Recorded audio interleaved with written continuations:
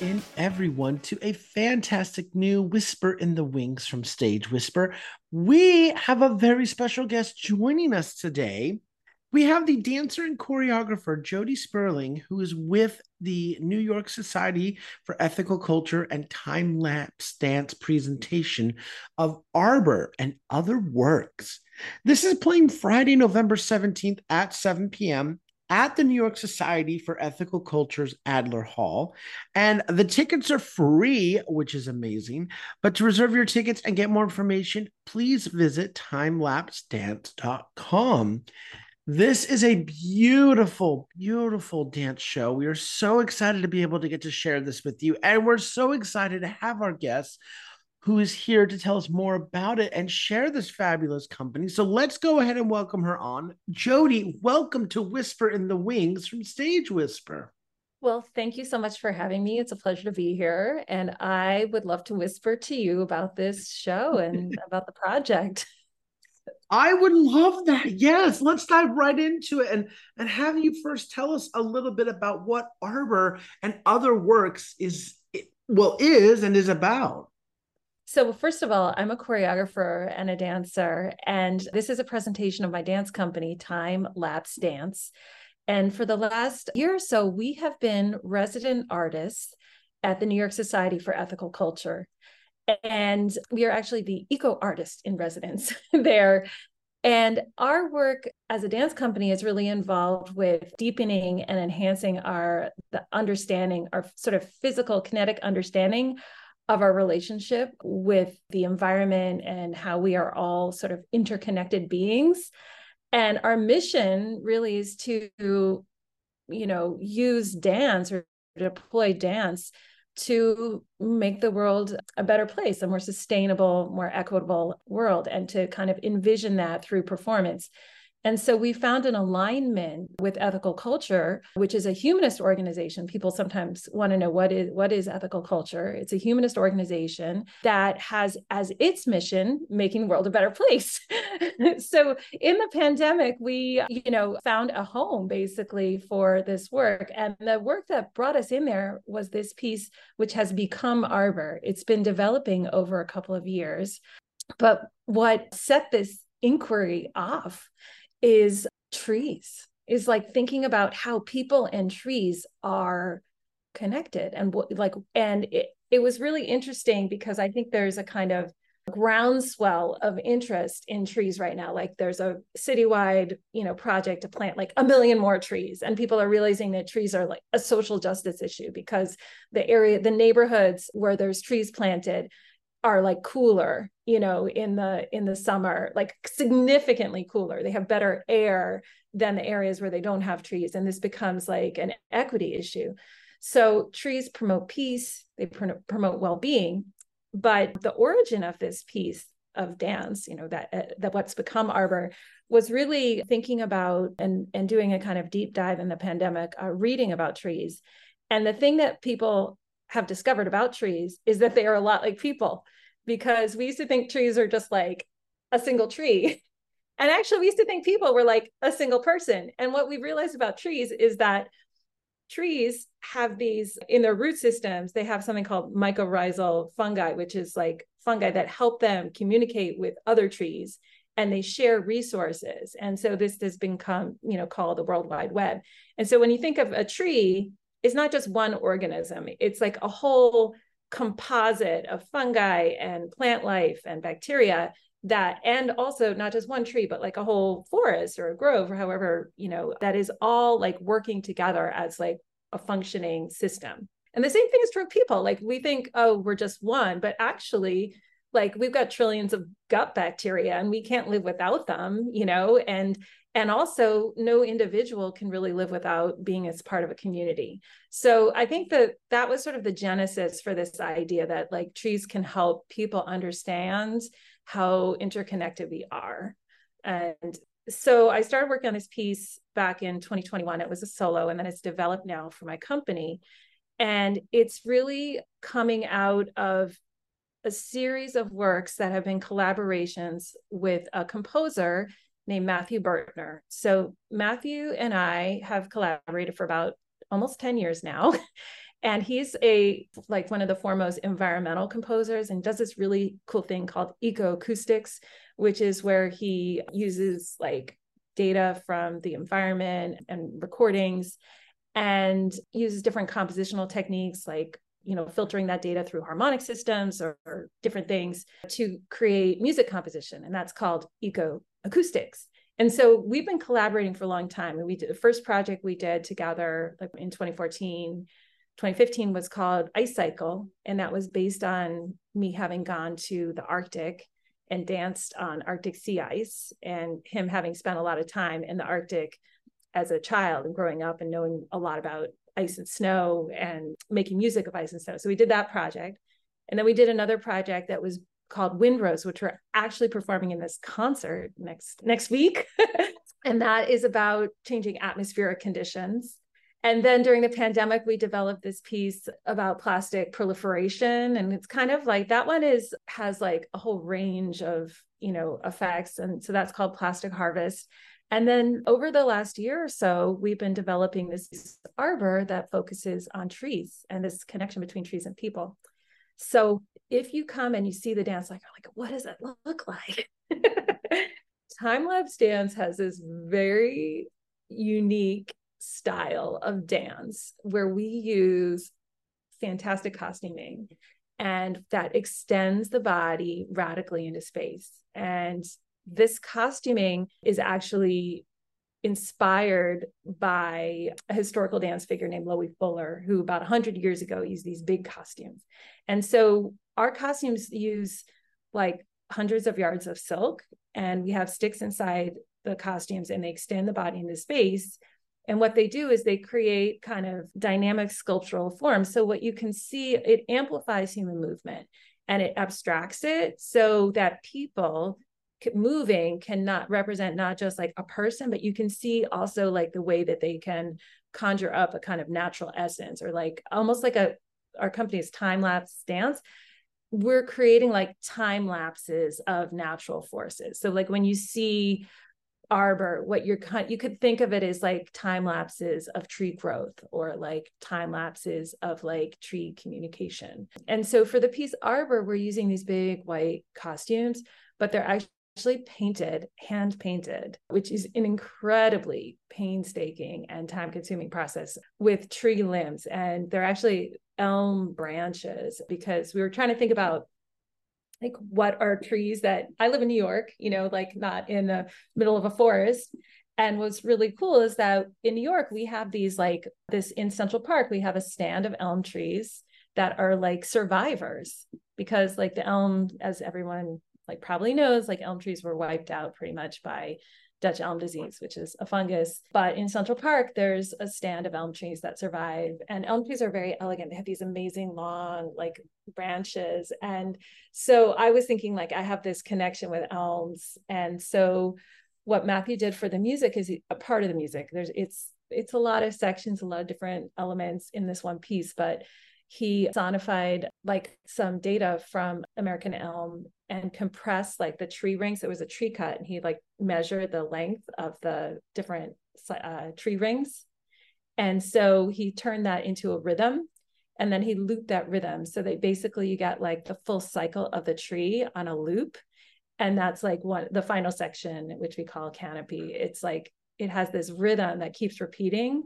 And that rhythm is like the life cycle of that elm tree, like repeated. It's very cool. So anyway, that was a very long, like this is a work that's been in process for a long time. And it uses our sort of signature technique of this, what we call the Loie Fuller apparatus, or these large costumes that are hand painted. The textile artist is Gina Nagy Burns, and the costumes are constructed by Mary Jo Mecca, who worked with us for a long time. And then some of the dancers, like we have both the costumes and not the costumes. So there's one section where the dancers are kind of just in kind of looks like more like street clothes, and they're just intertwined, and their limbs kind of confused. And it's almost like they're creating, we call that section trunk, because it's like they're sort of overlapping and informing in a kind of a tangle of collaborative organisms. and hopefully modeling, like the kind of internet connectedness that exists within us. And I guess I have to say, the last piece that makes this premiere really special is that, typically when Matthew and I collaborate, he basically creates an electronic score, using a lot of data and sampling. And then often he'll come, like usually once a year, he'll come to New York and perform live, but he'll do live electronics or live percussion with really cool instruments that he makes up. But this time, not only is he coming, but he's composed a string quartet to go along with the score. And so we have a string quartet of musicians from the Met Orchestra coming to play live for the premiere. So it's one night only. We have the 6 amazing dancers of time-lapse dance. We have Matthew Bertner, who's like world-renowned composer, and we have Met Orchestra musicians coming. And we're going to perform the premiere of Arbor, but we'll also do, and that's about 22 minutes. And then we'll also perform some of our other signature repertory. Wow, that all sounds amazing, though. Wow. Yeah. This is just an incredible show. I love the inspiration behind it. I love the use of costumes and fabric. I have seen a couple pictures, and it just looks so enchanting. So that's incredible. So let me ask, what has it been like developing Arbor and other works and getting this ready for the one night with the Met Orchestra and everything? So it's been incredible. When I first started working on this piece, I just had one costume and I first performed it at an open street. Like, we have been doing these performances on the street, partly to advocate for, transforming urban design, right? So that we don't just have all our public land allocated for fossil fuel emitting vehicles, but we actually kind of start to think about ways that we could transform our streetscape so that it would be healthier, safer, more resilient. So I did this as a processional on Amsterdam Avenue, right in the middle of the avenue. And I did it, when I did it there, I was thinking about this tree being both recalling all the trees that used to be on Amsterdam Avenue, right? A few hundred years ago, it was trees, right? So thinking about that, but then also hey, we could actually just tear up this asphalt and put trees in, and that would actually be better for everyone, so that was sort of where it started. And that was in 2021. And then I was performing it as a solo in 21 and 22. And then we started developing it as a group piece. And what's been great is, so, this piece sort of, Audrey Kindred, who's the youth and family programs director at Ethical, had seen, just a costume sketch and was really interested in, she's obsessed with trees. And that sort of brought us into Ethical just to show it at one of the Sunday platforms. And then we started developing it Ethical. And again, trees just have this, we're doing a family program called Community. And I think trees just everybody gets on board with trees. It's the one thing the city council can agree on is trees, anything else, it divides, but trees, yes, air, we breathe the air. They, they clean the air. They're nice. They're pretty to look at. Everybody likes trees. So from there, it's been a kind of process exploring, okay, how can we take this idea into movement? Because I think the main thing is that trees move, but they just move in this really slow time. And so we don't see their movement and we don't see them making choices or, and so if you think about a time lapse, how it speeds up movement, then you can think about the tree as actually moving with agency. And that's what we don't really ascribe to plants. We don't ascribe plants agency. But that device of a time lapse can facilitate our thinking about them as sentient and intelligent, beings and collaborative beings. So that's sort of, so we've been, just as a company, trying to, we spent a lot of time, warming up and thinking about how to access, just in our fingers, the like rootedness, and how can we get to like that kind of gnarly place without it being too like mimetic, and so like trying to get it into like a sincere place of like what does that mean to like what does it feel like how does it tree grow, like what does it mean to access like a different time zone. That sounds amazing, though. I love that. I love. I don't know. I'm all about the idea of giving agency to trees and to life, and it really takes an idea and turns it on its head. So I love that. And then of course we're getting to see that physicalization through the art form of dance, through that expression. So that's amazing. Now, with all of this, with all these great works that you're performing on this day, is there a message or a thought you're hoping audiences take away? Yeah, for sure. I mean, look, 10 years ago when we started doing our climate, I mean, I've been choreographing for much longer than 10 years, but around 10 years ago, our program started to have a climate theme or message, which is kind of building awareness around climate change. But the message has changed, I think, in the last couple of years, because 10 years ago was really trying to inform and awaken people's like understanding of what's happening and and I think now people are really concerned, but like they're not just concerned, they're terrified.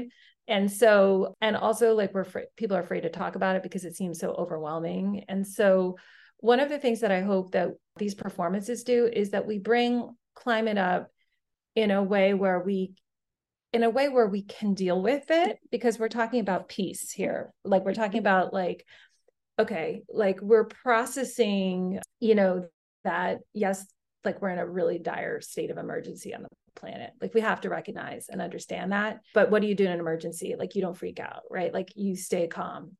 And so part of our message here is we want people to be engaged in thinking about the environment and thinking about climate change in a way that where they don't feel so hopeless. Like they feel like that they can stay calm and act. And you can act on so many different levels, like on a local level, and you can connect with other people, that you can like there are just so many different levels of being engaged, like having conversations about the weather. That is a really core part of climate engagement. It's like normalizing talking about the weather in relation to planetary change, right? Like, like, seriously, like, we did a performance in June outside at the NYCHA housing project, and we almost had to cancel it because it was like the week after the air quality in New York was like over 400 parts per million with the particulate matter, and you could barely breathe. So, it was like we were talking about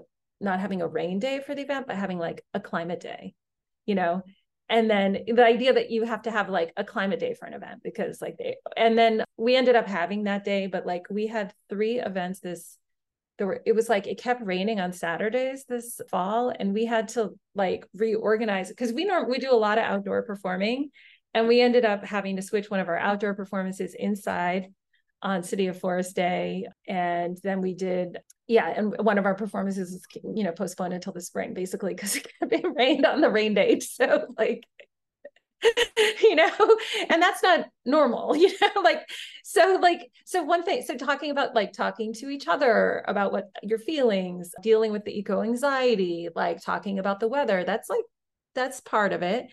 And then, making it real, like making sure that your electeds know that this is like front and center for every decision.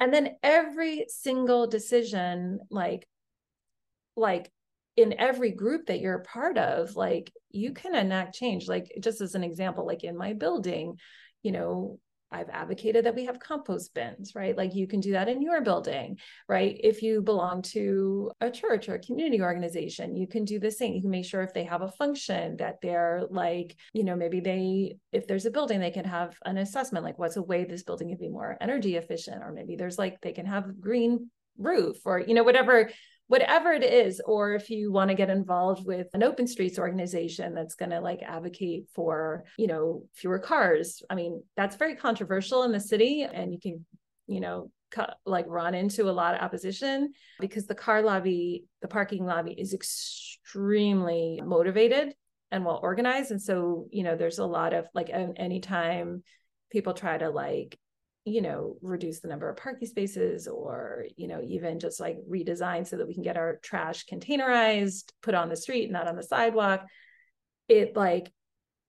it can run into like a really difficult situation for community board members who end up being like, like, for lack of a better word, harassed by like, so, I'm just saying it can be. I went to, in our district, there was a street where we have performed a few times, and that's an open street on 103rd Street. And they are wanting to take a few parking spaces out to narrow the street, have like curb hugs, put some planters in. And actually our city council person had to like hire a peace moderator because there was such like violent opposition to this project, which was only going to save lives, so. And yeah, I know.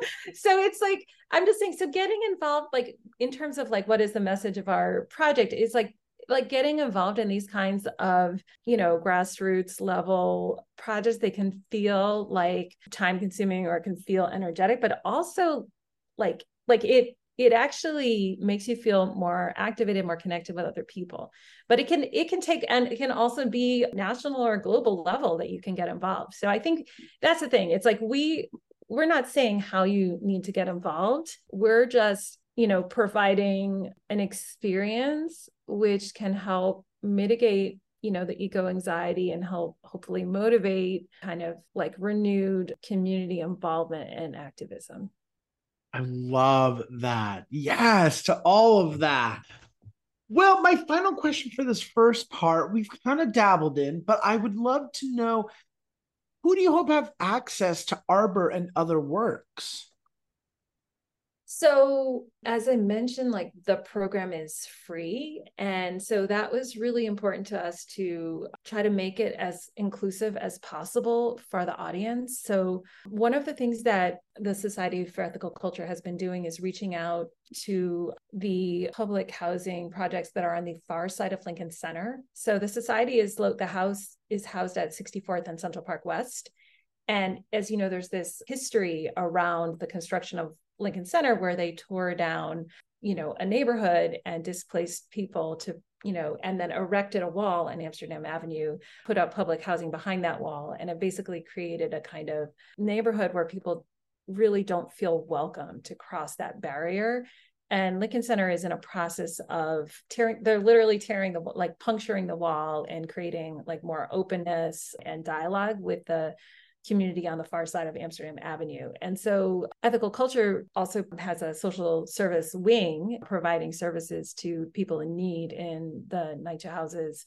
And Time Lapse Dance has partnered with the Social Service Board to bring free performance, across Amsterdam Avenue to the Amsterdam Edition houses. And we have been, and also to another development, Harborview Terrace. So we have been, going and rehearsing and forging relationships with the Tenants Association and the residents of Amsterdam houses. And we hope that they feel welcome enough to come and attend this program, just a few blocks away. So they're one audience that we do hope, will like partake of this, feast of art and also a feast of pizza for some folks before.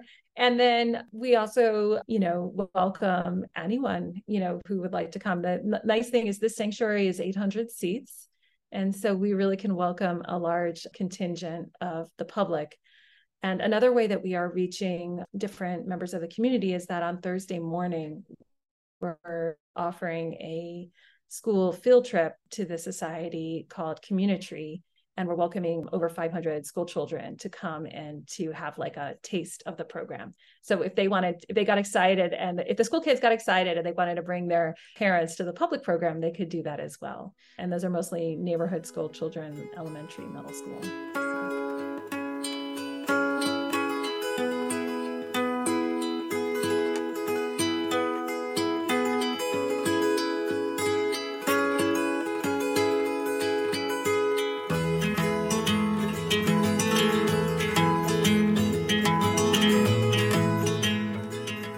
second part of the interview, I want to get things started with my favorite question to ask guests, and that is, what is your favorite theater memory?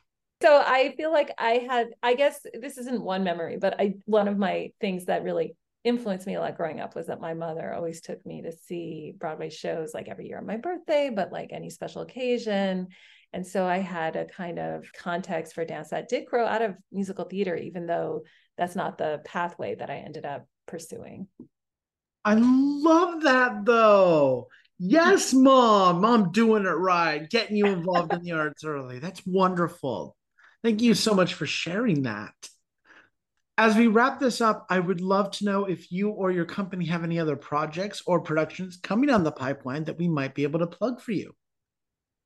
Sure. So the first thing is please stay in touch if you'd like to receive notices about our future performances, many of which are free. Just go to our website and you can subscribe to our newsletter, or you can follow us on Instagram at Jody_Sperling or at time_labs_dance.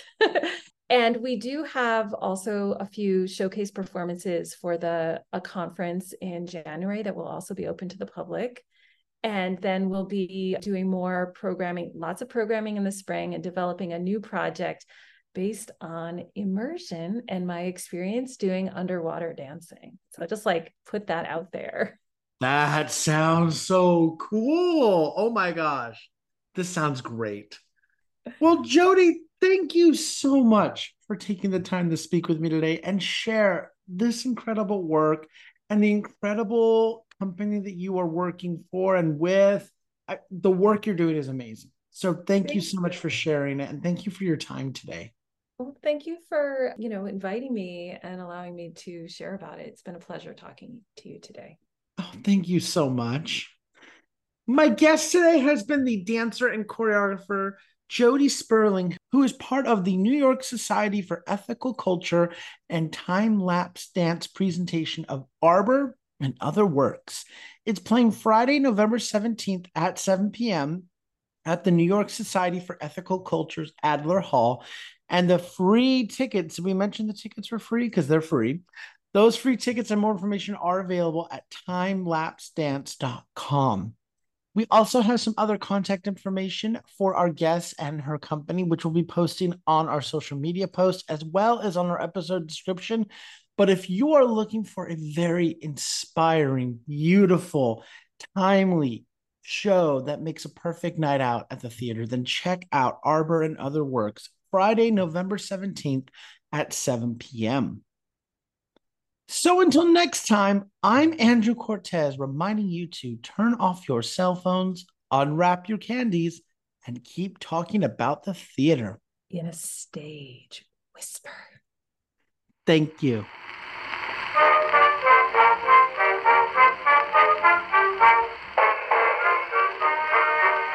If you like what you hear, please leave a 5-star review, like, and subscribe. You can also find us on Facebook and Instagram at Stage Whisper Pod. And feel free to reach out to us with your comments and personal stories at stagewhisperpod@gmail.com.